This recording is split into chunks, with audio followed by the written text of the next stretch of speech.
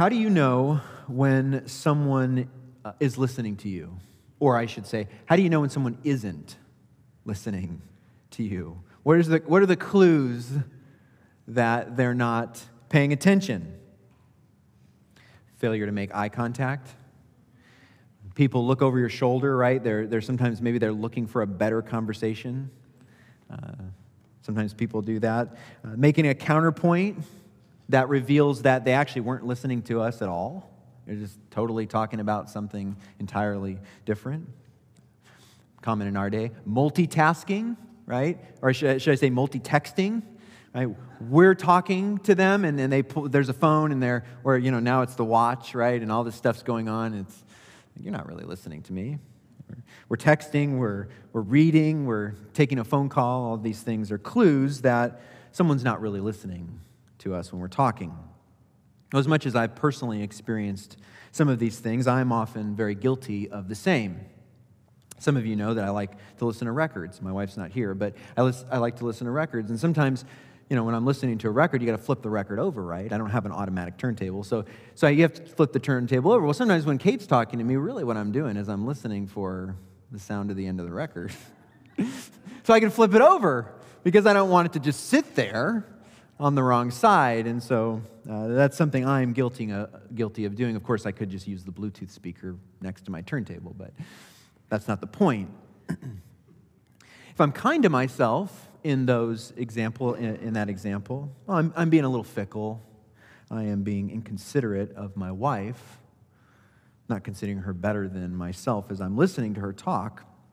On the other hand, if I'm being real, I'm being honest, I'm really being disloyal to her. I'm being unfaithful to her by not showing her and listening to her in the way that would be appropriate to the love that Christ has for me and the love I'm supposed to show to my wife.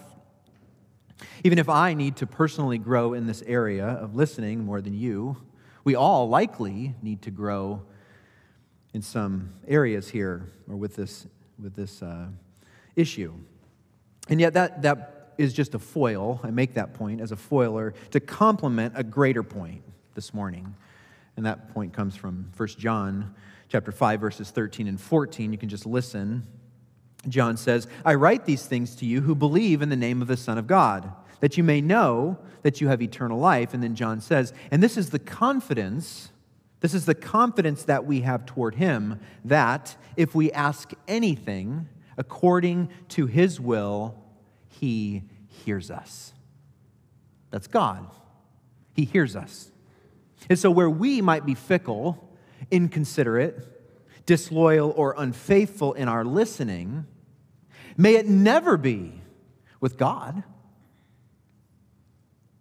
We have this confidence, again, that if we ask anything according to his will, he hears us.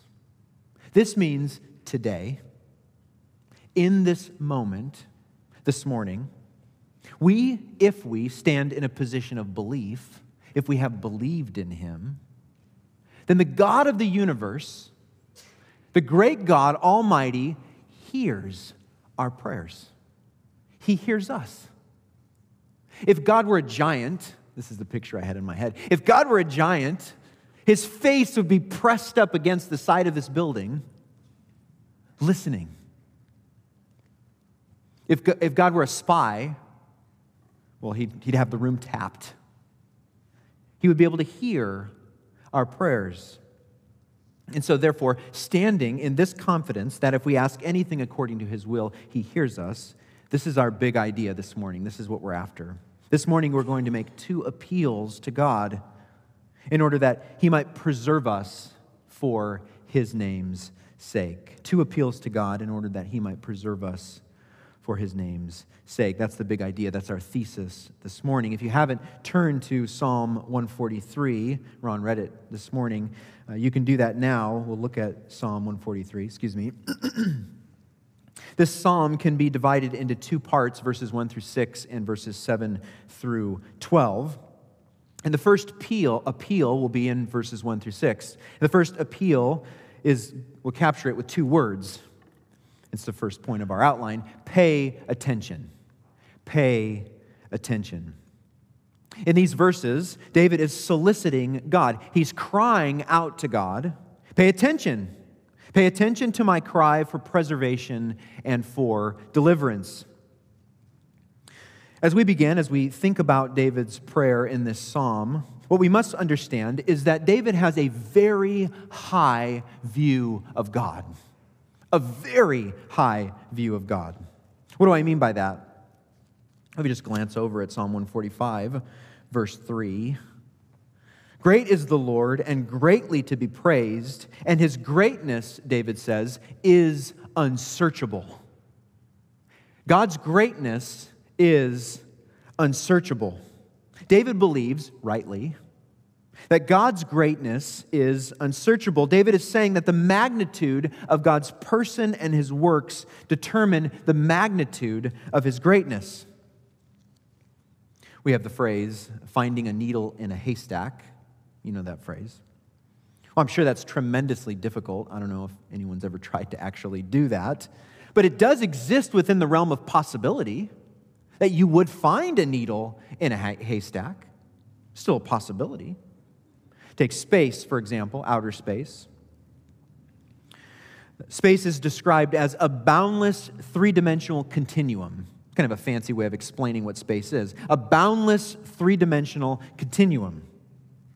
That being said, if an object were to exist in that boundless space, even if it were lost for 1,000 years, 10,000 years, there's still the possibility that it might be found. Yet David tells us that the greatness of God is unsearchable. It is unsearchable. To search out the greatness of God, to search out God's person, is not akin to finding a needle in a haystack. It's not akin to finding something in a boundless three-dimensional continuum. To speak of God, to appeal to God, is to speak and to appeal to one who is and exists on an entirely different plane. Entirely different plane. His existence transcends all perceptions and all experiences. He has no beginning, and he has no end. The theologian has captured this in the phrase, God is timeless, eternal. He's timeless, eternal. He has full knowledge of everything that ever was and ever is and ever will be. God searches out the minds and hearts of every person at every moment simultaneously. And yet he says, Proverbs 21:1, the king's heart is a stream of water in the hand of the Lord. He turns it wherever he wills. God not only knows all, but somehow, in taking in all of the knowledge at every moment, every thought, with every person, he engages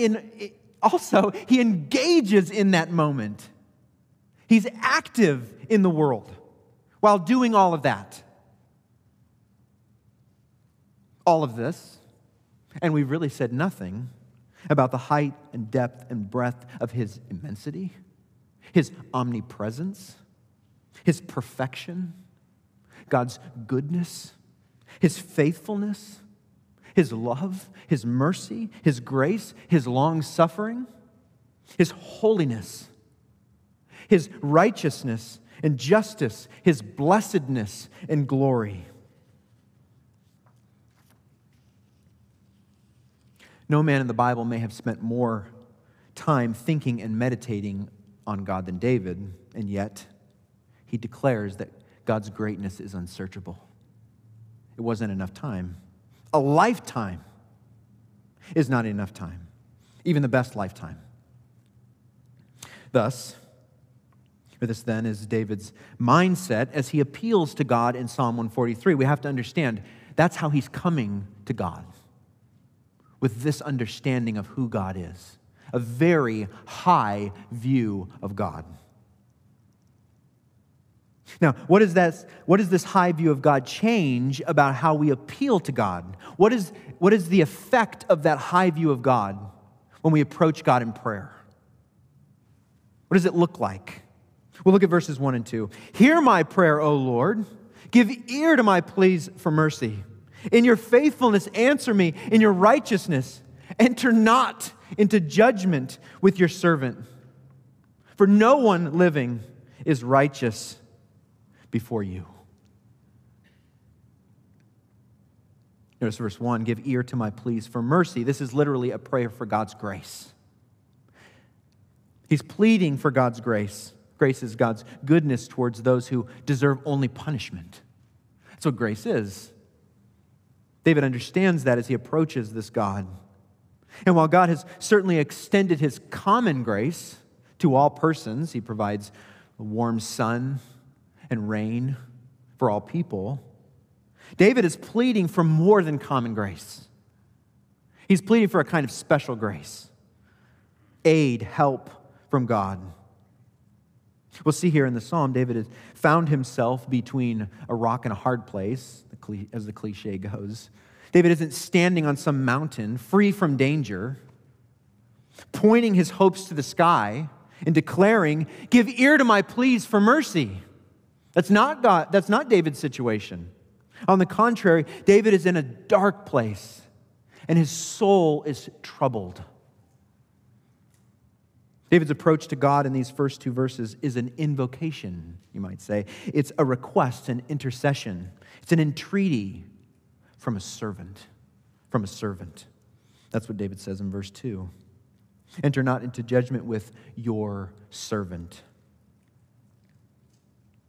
This word, servant, or this role, is important to the meaning of the psalm. Look at the very last phrase of the psalm. For I am, David says, your servant. If this psalm were a painting, this word would be the frame of the painting. If this psalm were a bridge, the idea of a servant would be the on-ramp and the off-ramp. The servant role is really what holds the psalm together. It's the thing that validates the psalm. If David can't say that he's God's servant, there's nothing here. There's no teeth. It's one thing to recognize the unsearchable nature of God. It's another thing to consider oneself a servant of that God. Those are two different things. In fact, this difference is as stark as the difference between Jesus and the demons. Isn't that what James 2:19 says? You believe that God is one, you do well. Even the demons believe and shudder. The demons believe in God. The demons know full well that God is unsearchable. They know that. They exist in that other realm. And so they know his greatness. They just don't submit to it. They don't declare that they're a servant of God. Compare this to Jesus, who said in Matthew 20:28, even as the Son of Man came not to be served, but to serve and to give his life as a ransom for many. What am I getting at? What's the point? It's not enough to recognize the unsearchable nature of God. If you sit today and you say, oh, I'm a God-fearer, you're as good as a demon. You must be a servant of God. You must be more. You must be God's servant.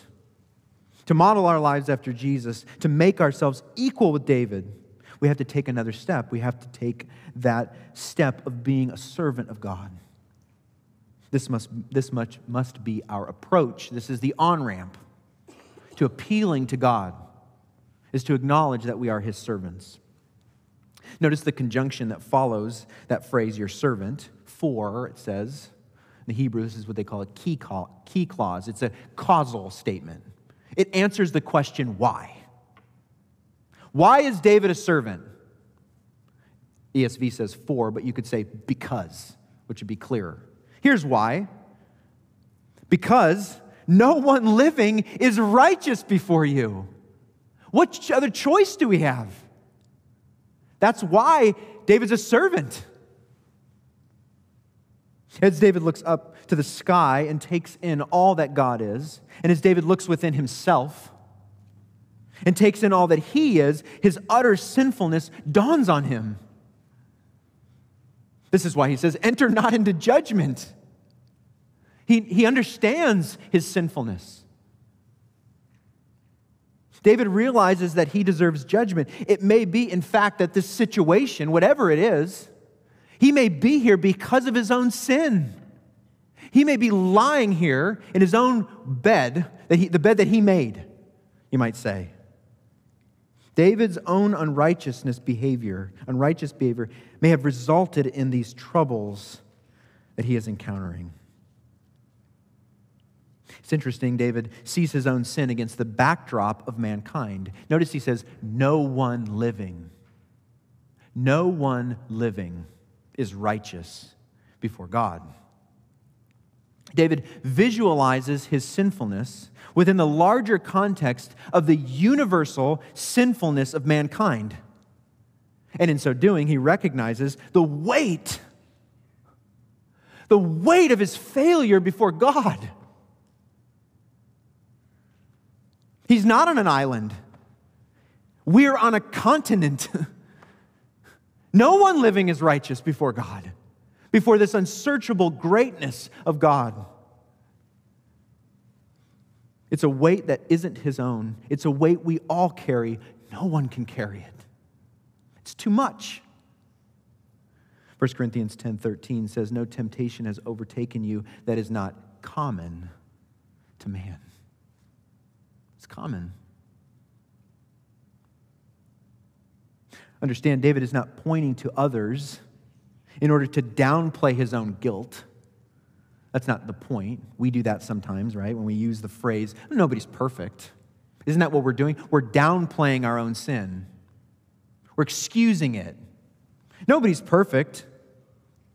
Don't be so hard on me. That's not what David is doing at all here. No way. May it never be.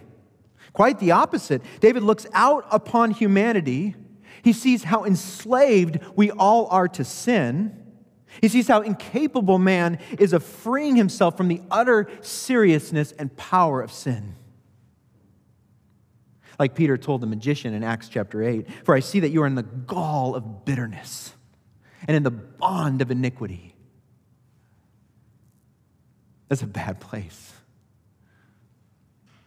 From this position, David realizes there's only but one option. There's only one place to go, one thing to do. There's only one way open left to him. David must throw himself upon the grace of God. This is why he cries out for God's grace. He must throw himself fully on who God is. David is fully aware of the reality and power of wrongdoing. When he holds up his own morality before God, it is immediately swallowed up by the divine absolute. It's too much. God is too much. God is too righteous. He's too perfect. David can make no demand upon God. David must throw himself, therefore, upon the mercy of God. God, be merciful to me, a sinner, is David's cry. Verses 1 and 2, then we have the invocation. It's only when we've come to such a place that we might dare to complain. You can't complain to God. You can't utter your lament to God until you recognize these first things. Once you do, now you can complain. Now you can lament. And we have that lamentation in verses 3 and 4. For the enemy has pursued my soul. He has crushed my life to the ground. He has made me sit in darkness like those long dead. Therefore, David says, my spirit faints within me. My heart within me is appalled. It's shock, is what he's saying there. We don't know much about David's situation. The psalm doesn't tell us. There's some speculation, but we really don't know what his situation is. What we do know, though, is he's in a troubling situation. 3 phrases capture the situation. My enemy has pursued my life, it says, crushed my life to the ground, and made me sit in darkness. And as a result, David says, he's like those long dead. This is his situation. When David considers his situation, death is the only potential outcome. It's the only logical conclusion to what's happening. I'm going to die. I'm not going to survive what's happening here. The external afflictions combine with an inward sense of helplessness, and he's robbed of his energy. His spirit and his heart faint within him. David is languishing and feels his body growing stiff from death. David is on the verge of despair. Can you relate? Have you had those moments in your life where you just feel like you can't go on? That you're dead? You're as good as dead? How often are verses 3 and 4, or do these verses summarize our life? How often do they become a summary of our situation? Maybe it's a season, maybe it's a day, maybe it's a minute, but it's there. We know what it feels like to be this close, be this hopeless, be reaching for so much aid from our Lord. Remember what Paul wrote to the Corinthians, 2 Corinthians chapter 1, 2 Corinthians chapter 1, verses 8 and 9. For we do not want you to be unaware, brothers, of the affliction we experienced in Asia, for we were so utterly burdened beyond our strength that we despaired of life itself. Indeed, Paul says, we felt that we had received the sentence of death. It was over. The persecution was so hard that we just knew we weren't going to make it. If you're on the verge of despair, if you've despaired of life itself, well, at least we know we're in good company. David was in this place. Paul was in this place. It's not uncommon. Such mighty men of God as David and Paul felt such emotions. You ever hear people say, God won't give you more than you can handle? You ever hear people say that? Well, let's test drive that against David's experience. Does it sound like David was facing more than he could handle? I think it does. Absolutely. That's what David is saying. That's the whole point. David is saying, we're taking on water. We're sinking. I can't handle it. I need your help, Lord. That's what David is saying. Therefore, I reject the notion. I absolutely reject the notion that God will give you more than you can handle, that He won't give you more than you can handle. On the basis of Psalm 143. I reject it. And that's just this one psalm. What about Paul's words we just read? He despaired of life itself. The sentence of death was upon him. I actually think the opposite is true. I think God will and often does give us more than we can handle. That's what's true. And why does He do that? Why does God give us more than we can handle? To totally remove any amount of self-sufficiency in our life. That's what God wants us to do. He wants us to vanquish self-sufficiency. He wants self-reliance completely gone from our life. That's what He wants. And so He pushes us so far that the only choice that you have is to throw yourself upon Him. So yes, God will and does give you more than you can handle. And it's for your good. So you could remove self-sufficiency and self-reliance and trust on that great big God.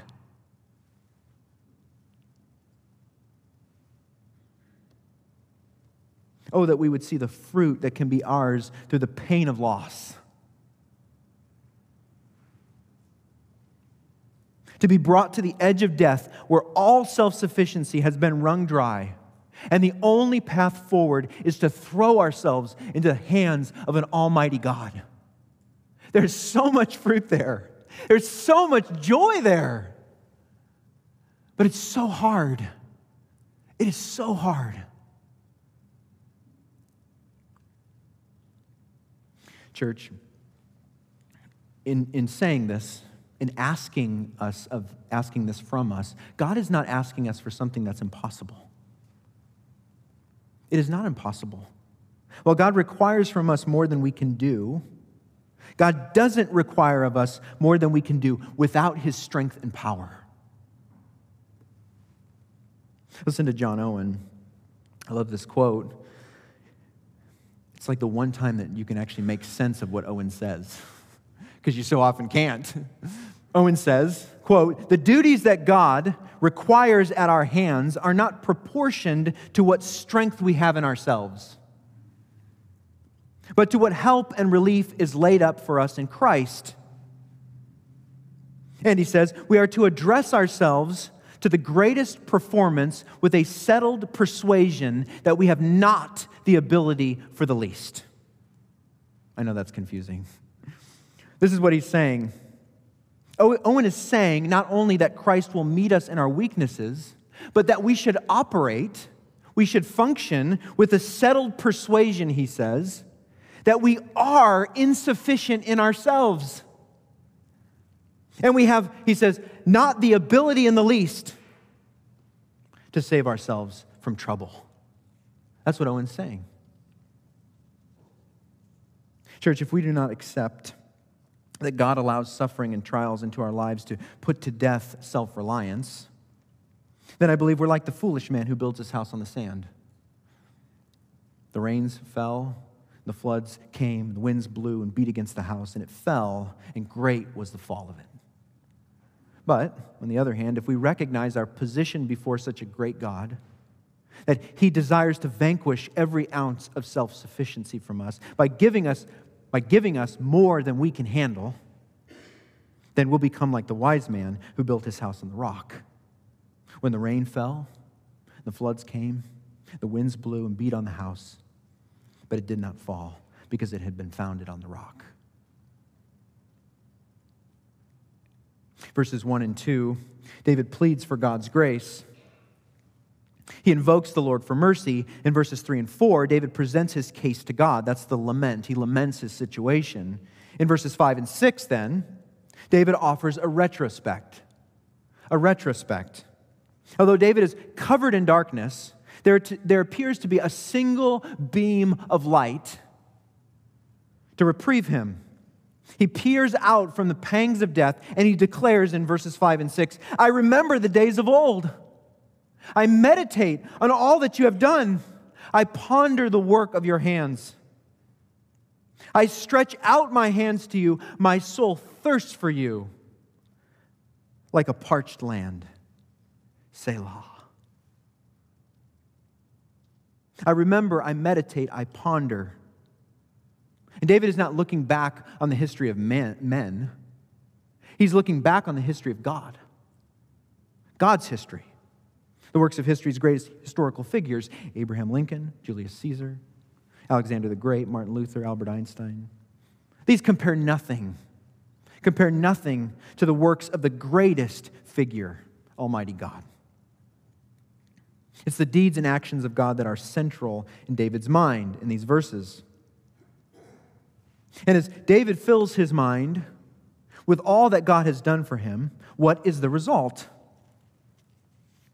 Verse 6, the longer David muses, the stronger his desire for God grows. "I stretch out my hands to you. My soul thirsts for you like a parched land." While in the wilderness, a hidden spring begins to well up. The yearning for God has aroused in David something. It's a will to live. It's there. And so he cries out to his God, like the hard and broken earth cries out for rain. David is a parched land that longs for refreshing rain. To borrow a phrase from Psalm 36, David longs for God as the fountain of life. Here we should notice that little word, Selah. You see that there in the text. Sometimes we don't read it. Some translations just say interlude there. It's a musical interlude or a pause. Imagine if this psalm were a song, which it is. That's what a psalm is. Imagine it was a song. Well, this would be the part of the song where we're given space to think about what was just said. There's space left here for a musical interlude to reflect on what we just learned. That's what Selah means. That's the point of it.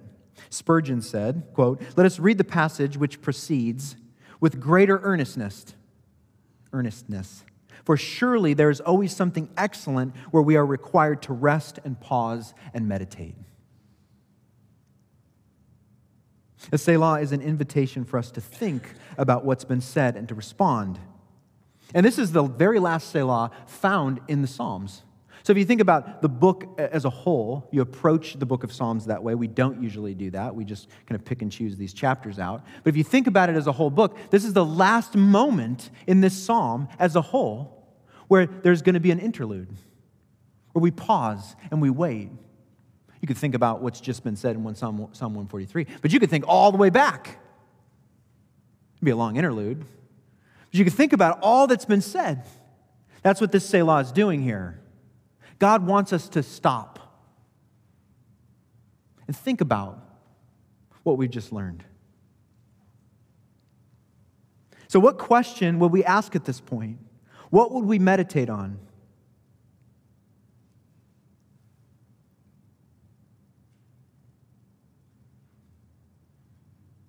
What is it? Is it our self-reliance?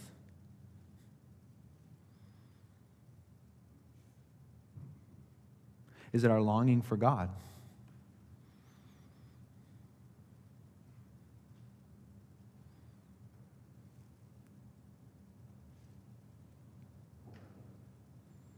Is it our approach to God?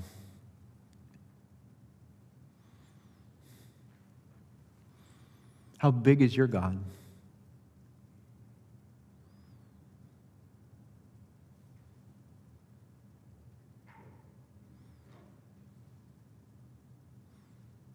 Why do we thirst for God? Why do you thirst for Him? What would your prayer be? How would you pray?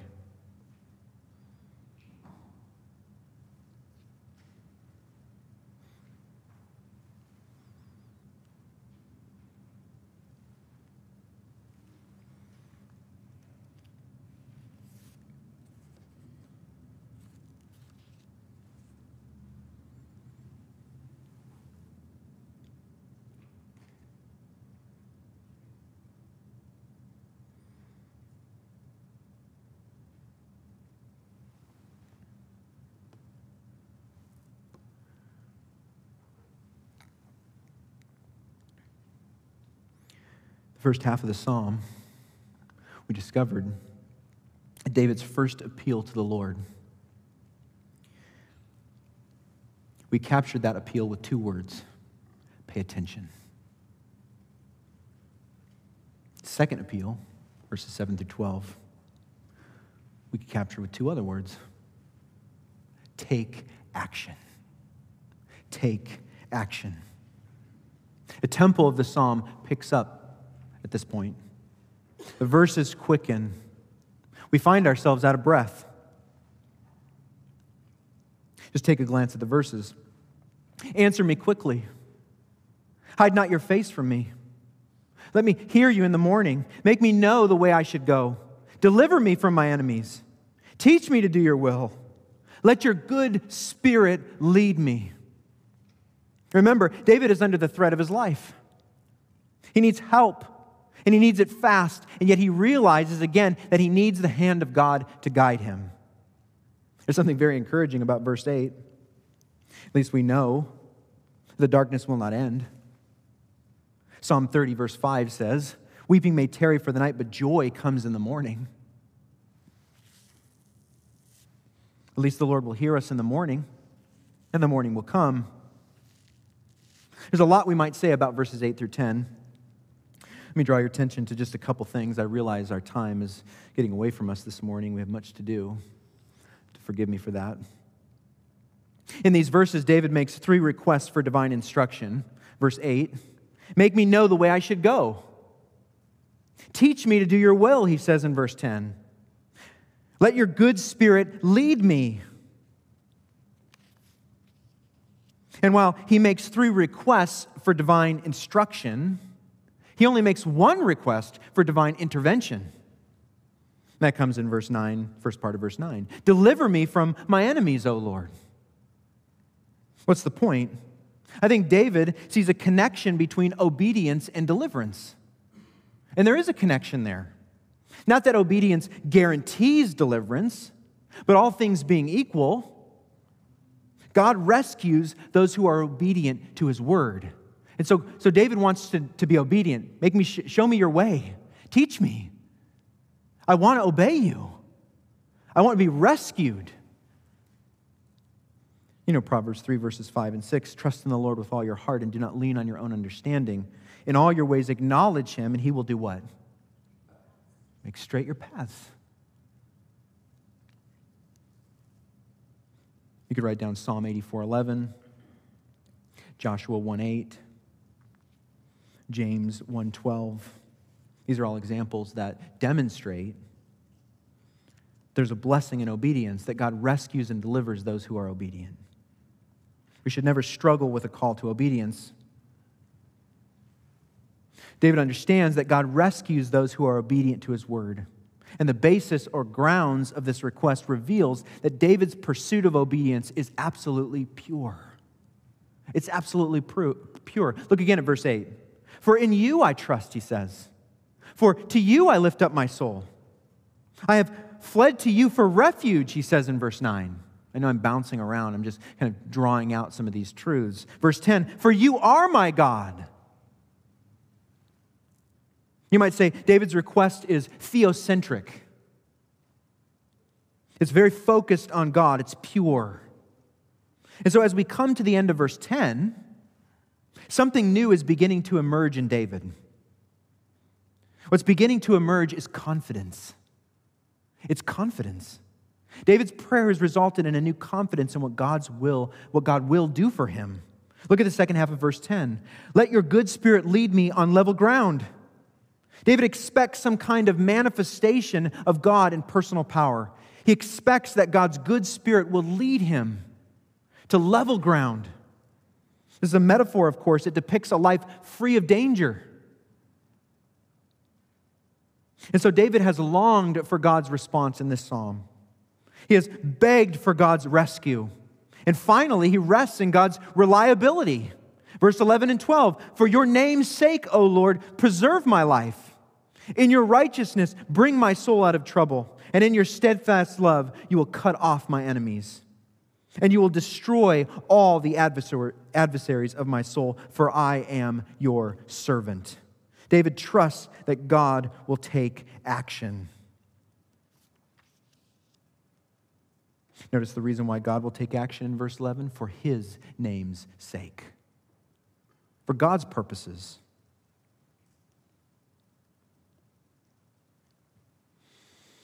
David has saved the best for last in these verses, crying out to God for his sake, and not for God's sake, and not for David's. And so we come full circle with this last phrase in the psalm, for I am your servant. As I said, this role of servant is the on-ramp and the off-ramp to this psalm. It's where we find that we can call out to God, pay attention. And it's where we find that we can cry out to God, take action, which is what David does in the psalm. Let me summarize the psalm. We might say, while David was a mature believer, he still believed that he had much to learn from God. He had the spiritual insight to know that he could know God better and he would be safer if his life was conformed to God's will. So he's crying out to God here. And as a result, David surrendered his life to God's will, knowing that the will of God is always good, acceptable, and perfect. And having surrendered to God's will, whether for victory, for vindication, for defeat, disgrace, or even death, God's will would be done. Whatever the outcome, David seems to know that there's always something better in store for those who seek out God's ways.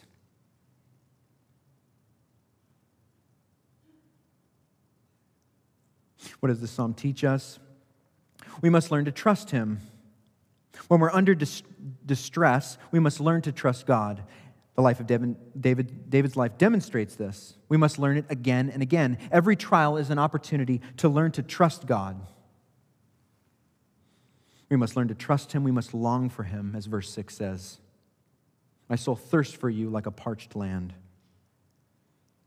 We must live as servants of God. These are the bookends of this psalm, that we are God's servant. And so in light of all of this, how then shall we pray? How shall we pray? Well, I've written a prayer and I'd like to share it with you. And I'd like to share it with you outside. I've kept you till noon, and so I'll walk you out the door too.